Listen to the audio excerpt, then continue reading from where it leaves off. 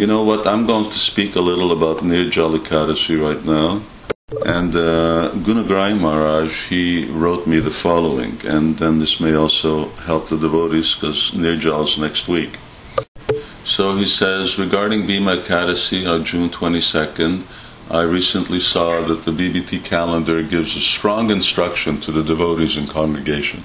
He says, total fast, even from water, if you have broken Ekādaśī. And then he says, other Vaishnava calendars also say the same thing.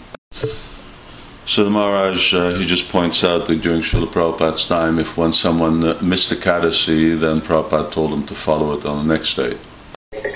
And this reference comes from, Prabhupada says in Brahma Vaivarta Purana, where Vyasadeva is instructing Bhima.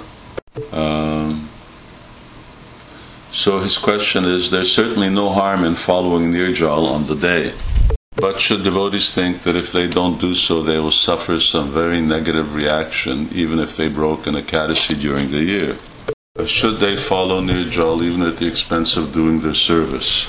Or should we even apply the instruction of this Purana at all? He said, how should we balance out what Srila Prabhupada has said in regards to what's stated in the Shastra? Should we follow both instructions as possible? Okay,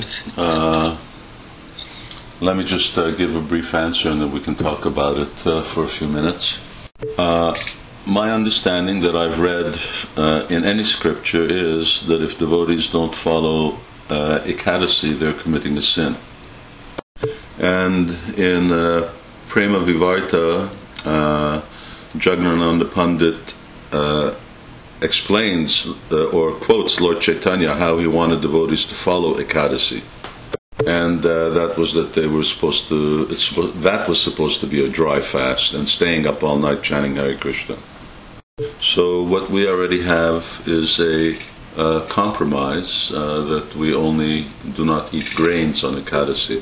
If one does not follow that, then one commits a sin.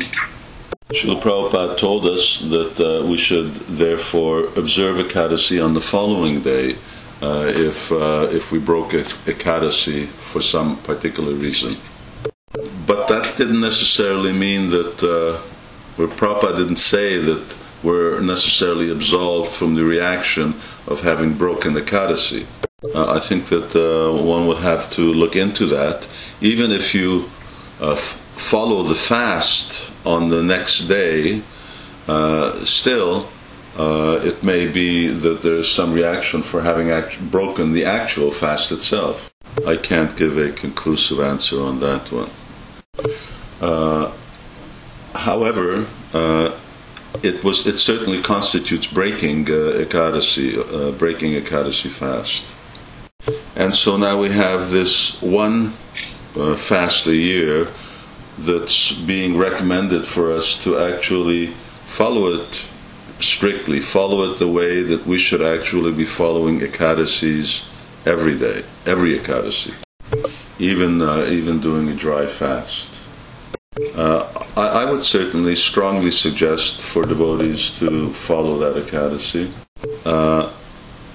If there are really serious health reasons, then that's for the individuals to make that choice. Otherwise, it's really questionable how difficult a thing it is, in fact.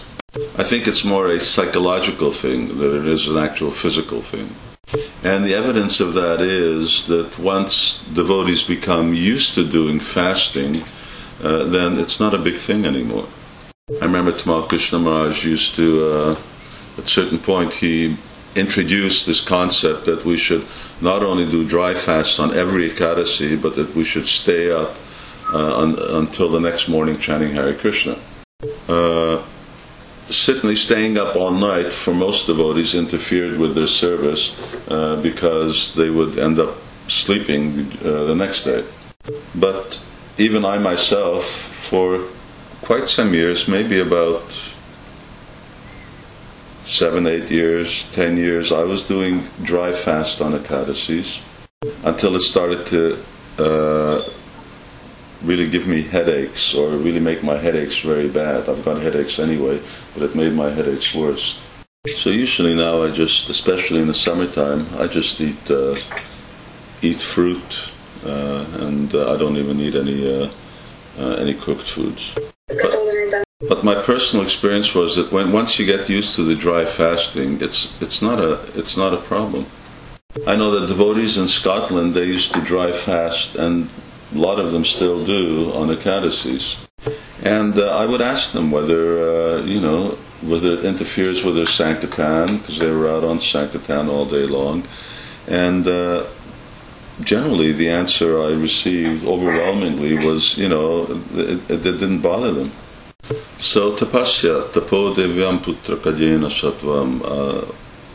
Tapasya is a good thing. At least we should learn how to do some really, really minimal physical austerity. I think when we don't, then we tend to get into very much of an enjoying mood, or really sort of a comfortable lifestyle, a spoiled lifestyle.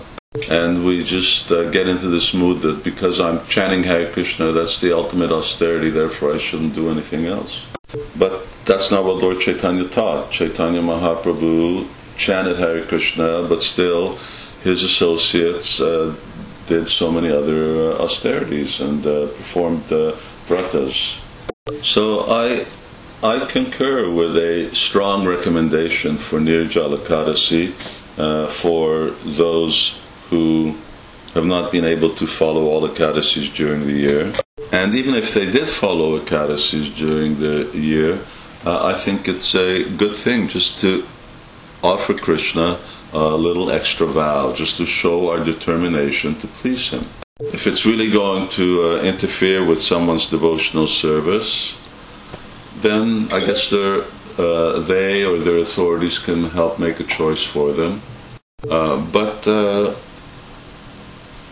I think for the most part, devotees should try it. In many religious organizations, people fast. Many people, for non-religious persons, reasons fast.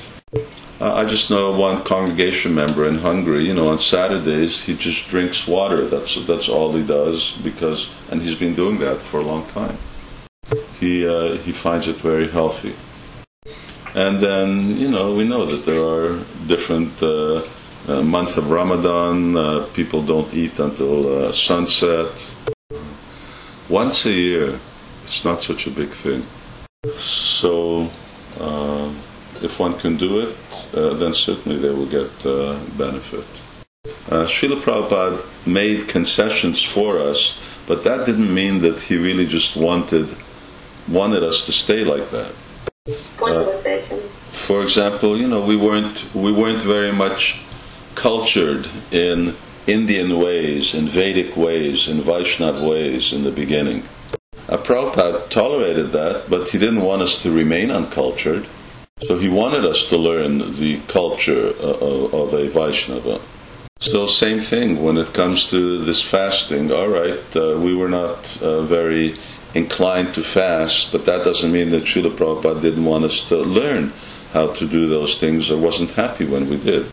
When you read Srila Prabhupada's books or listen to his tapes, Prabhupada's, he's always favorably talking about fasting. He says fasting is a good thing, it's a healthy thing, it's good for self-control, it's good for mind control, so many things. And then you have a good portion of the world's population who are fasting whether they like it or not. They don't have proper food to eat. They don't have proper water to drink. So,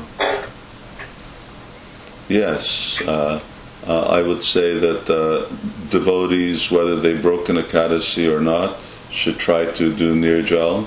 There will be inconvenience. That's what fasting means. Fasting means inconvenience. In other words, fasting is that you're accepting some voluntary difficulty. And but Prabhupada would also say that fasting won't kill you.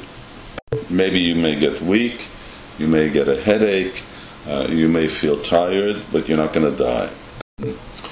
So anyway, if we can do this one fast nicely, then we'll really feel very self-satisfied as a consequence. And then the ideal thing after that is to actually, when breaking fast, then drink a couple of liters of mixture of water and milk, and that will really clean out the body as well. And then eat some light food, some khichdi or something like that at midday. So, now I went a little overtime, but at least that gives everyone an idea about Ekādaśī also.